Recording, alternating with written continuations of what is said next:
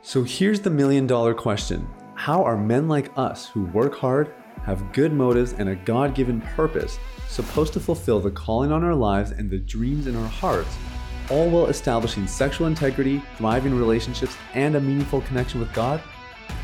That is the question, and this podcast will give you the answers. My name is Sathya Sam. Welcome to Unleash the Man Within.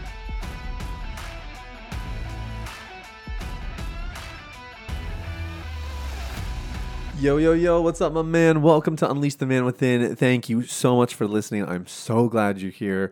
We are going to dive into a dicey little subject today, talking about how to find a soulmate. And, if you're single, obviously, this episode is for you. Or if you intend to be a father one day, or maybe you are currently a father, and you might be teaching your son or daughter how to navigate dating and find a partner, I think you're going to find some useful insights from here. The one thing I'll just say, I have a unique perspective on this as a first generation Canadian. So my parents are immigrants. They had an arranged marriage. They've shared their wild story. I mean, they literally spoke for 10 minutes. They knew each other for 10 minutes and then got engaged, got married 10 days later, and moved their lives across the world to start in Canada. My dad was already living in Canada when they got married, but my mom basically started a brand new life with a brand new man in a brand new place. And it's a fascinating story. So this whole concept of soulmates and whatever is very North American. And so I have some thoughts on that. And then I want to share some tangible stuff that I think could be very insightful for you, regardless of where you fall on the spectrum, whether you're looking for a significant other, or perhaps maybe you're going to be influencing other people who are looking for a significant other. Before I jump in, if you guys do not have a copy of my book, The Last Relapse, I want to make sure you get it. All my listeners, honestly, if you've been listening to this podcast and you do not have a copy of it, I consider that to be a huge problem, and you can solve it by going to thelastrelapsebook.com. The reason I want you to do that is because this is I spent tens of thousands of dollars on this book. I wanted it to be done right. I wanted it to explain how to recover from porn addiction from the very beginning all the way to the very end. I wove in my story. We put in client testimonials and client stories, tons of things and ways for you to learn. There's scripture, there's science, there's a little bit of everything. It's all designed to help you experience freedom that's actually going to last. And it's available to you completely free of charge. It's my gift to my listeners of this podcast. So get your copy at thelastrelapsebook.com. Let's jump into it. Let's talk about how to find a soulmate. First things first, I do not believe in soulmates, and I probably should have titled this something different, but I just felt like the soulmate thing would be a little bit eye-grabbing. So forgive me if that was clickbaity. I don't think it was, but the reason I don't believe in soulmates is because I'm not saying that it's impossible. I think it's actually quite possible that God could create us, and when he made you, he had somebody else in mind that would perfectly and seamlessly match. I think it's entirely possible. Here's where I do not like the concept of soulmates. It creates a lot of pressure. So people become very picky when they start thinking about their soulmate. It's like, he cuts his steak with his left hand, instead of the right hand. And, I'm looking for a soulmate here. They got to be perfect.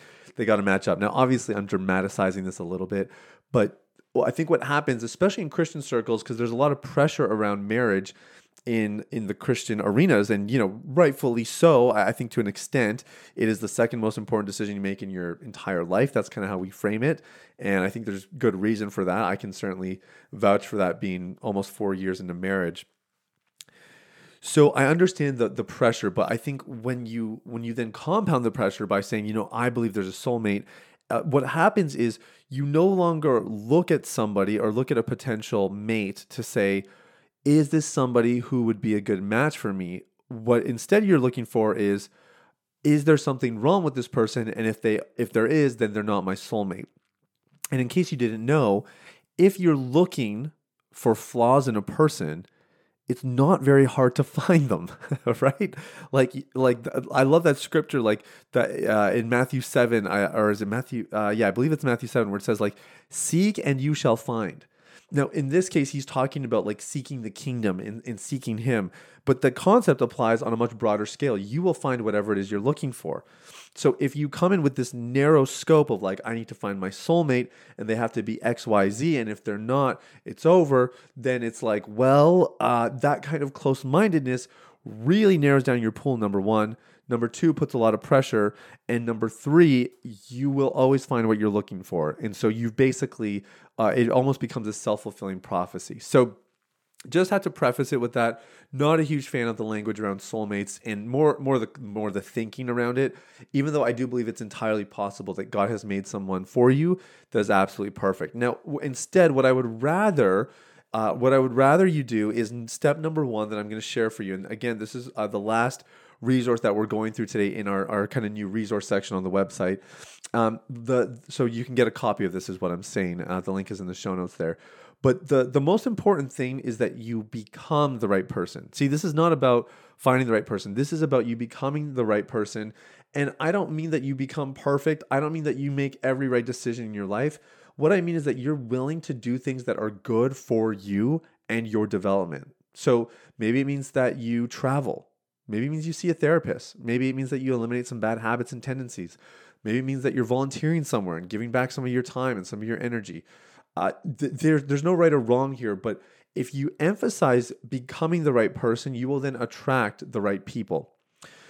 Number two, start thinking long term, okay? A lot of people date for fun, but you have to determine in your heart that you are dating to find a life partner. Don't be super intense about it, but thinking long term is going to draw others who want the same thing, and it will, more importantly, eliminate people that are not thinking the same thing, and that can quickly derail. I mean, many guys have come to us saying, I wanted to date someone, and then this like really hot girl approached me, and I knew she just wanted a fling, but whatever. I kind of just gave in, or I wasn't so confident that I was actually going to find a long term partner. Like, where can you find a girl like that these days? It's like, bro, you wouldn't even know where to look because you are not, number one, you have not become the right person. And number two, you're not thinking long-term enough. So make sure you're taking care of that. Number three, cannot stress this enough, guys. Oh my goodness. We just heard of another couple who like is dealing with some major domestic issues. And it's because, in my opinion, this is Cynthia being a little bit judgmental from the outside looking in, but, in my opinion, they didn't do this thing, okay? And it's very simple, but you want to prioritize character over beauty. So do not decide whether someone's for you based on whether or not they're your type. Character trumps all at the end of the day. Oh my gosh, you marry character. Like I wish I could just drill this into the skull of every, that's way too graphic. I wish I could get this point across to every single young man out there. Like, character over beauty. This is so important. You marry character, and the quality of your life is much more dictated by the character of your wife than by her beauty. Now, obviously, we know, I know beauty is like inside and outside. I'm talking mostly about outward appearance when I use the word beauty here, which I probably shouldn't be doing. There should probably be a better word for that. But you guys know what I mean. I'm speaking to guy brain here. I know I don't need to translate every single little detail. Character over beauty, okay? Number four, calling alignment. Your calling should align, okay? Now, there's a difference between callings matching and aligning, all right? Matching means they're the same. That is not necessary. Stop putting that pressure on your relationship. Calling alignment. So what that means is, first, you need to get clarity on your calling. And then number two, when you start to get to know someone, you need to talk early and often about your callings. And if they don't align, move on. So classic Cynthia example is you are very content living where you live.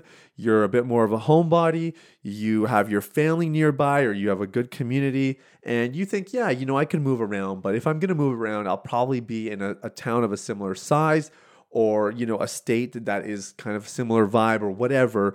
But then if you're dating someone who's like, I feel called to travel the world, I don't want to have a home, I want to live out of a backpack, kind of like hippies for Jesus style, then again, like, you just have to have a conversation about how important are these things to you.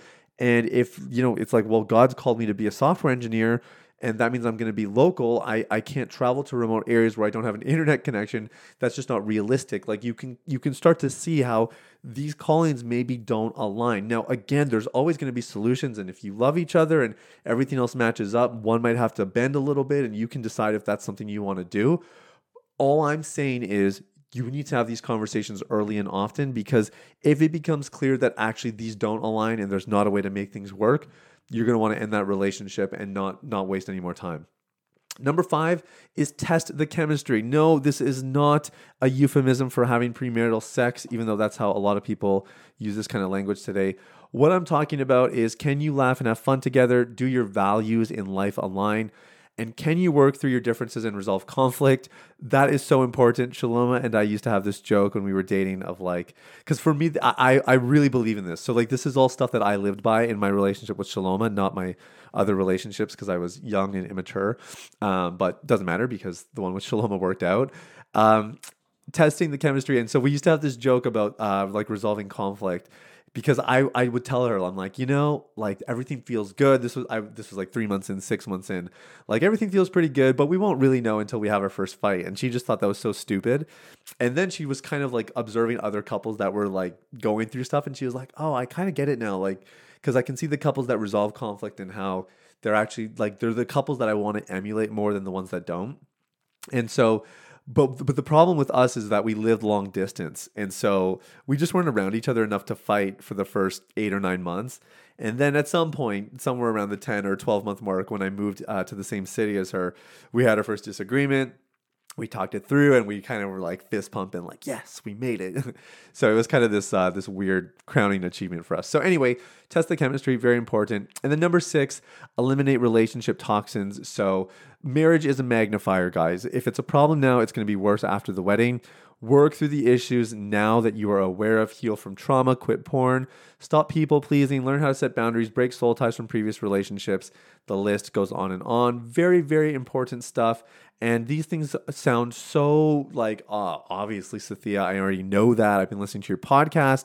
But again, it's one thing to know it. It's another thing to do it. So that's the real question here. It's not, do you know it? The question is, are you doing it? And I'll just say, this is the last thing. I wish that somebody would have told me this at a much younger age. I sort of learned it, early 20s. Guys focus so much on attracting women, but our goal is actually to attract women. In other words, the question is not like, how do I appeal to women at large? The question is, how do I become the person who is going to attract the best matched person for me? Like, this is like you only need one. You know what I mean? Like, I can think of all the girls. Well, I can't think of all the girls. I can think of a lot of girls that I had an interest in at one point. I can think of a lot of girls that had an interest in me at some point, and they are all afterthoughts, because I found the one woman that I am going to spend the rest of my life with, God willing. It's not, you don't have to have all the things that attract women the way it's portrayed in media. That stuff is so stupid. It's so frivolous. You just need to attract women. So you live your life by your values, by your standards, by the measures that God has given you. You step into the giftings that He's provided for you. Use those skill sets. You work on the characters and the qualities that He's deposited within you. You respond to the Holy Spirit as He leads you and guides you and refines you. And as long as you do these things, I assure you that you will eventually attract the right person. So just focus on those things. Just cut the fluff. Cut the trying to do what all women want or whatever. That stuff is all bogus, man. Just be yourself. Do like not in like this, I'm going to be a jerk because that's just who I am. But like, own the person that God has made you to be. Harness that potential and then channel it, And I'll I'll throw in a second bonus for you guys today. Last thing is, you have to show up where you think the person that you're looking for would be. So someone who's pretty close to us has been single longer than he wanted to be.